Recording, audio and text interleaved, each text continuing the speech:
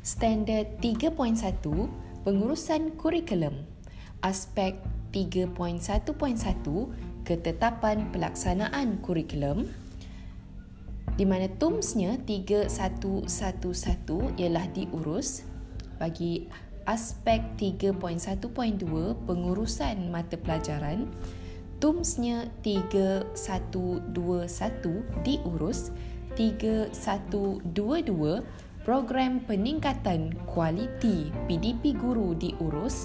3123 Program Peningkatan Pencapaian Murid diurus. 3124 Bantuan Geran Per Kapita Mata Pelajaran dimanfaat. Aspek 3.1.3 Pengurusan Masa Instruksional, TUMS 3131 Masa Pelaksanaan PDP diurus. Aspek 3.1.4 Pengurusan Penilaian Murid, TUMS 3141 Peperiksaan dan Pentaksiran diurus. Bagi standard 3.2 Pengurusan Co-Curriculum, terdapat 7 aspek bagi standard ini. 3.2.1 Ketetapan Pelaksanaan Co-Curriculum. 3.2.2 Pengurusan Kelab dan Persatuan. 3.2.3 Pengurusan Badan Beruniform.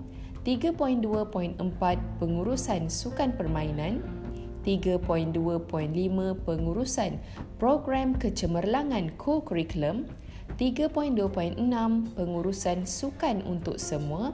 3.2.7 Pengurusan Pentaksiran Co-Curriculum, di mana bagi ketujuh-tujuh aspek ini, TUMS bagi setiap satunya ialah pada peringkat diurus. Bagi standard 3.3 Pengurusan HEM, terdapat 6 aspek dalam standard ini. 3.3.1 Ketetapan Pelaksanaan HEM.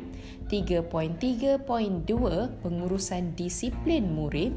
3.3.3 Pengurusan Keselamatan Murid.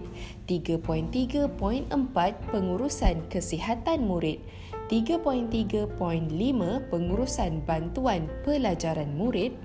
Dan 3.3.6 Pengurusan Perkhidmatan Bimbingan dan Kaunseling, di mana bagi ke-6 TUMS bagi aspek ini ialah pada peringkat diurus, kecuali 3.3.6 Pengurusan Perkhidmatan Bimbingan dan Kaunseling, TUMS bagi aspek ini ialah diurus, dan 3.3.6.2 Pentaksiran Psikometrik diurus.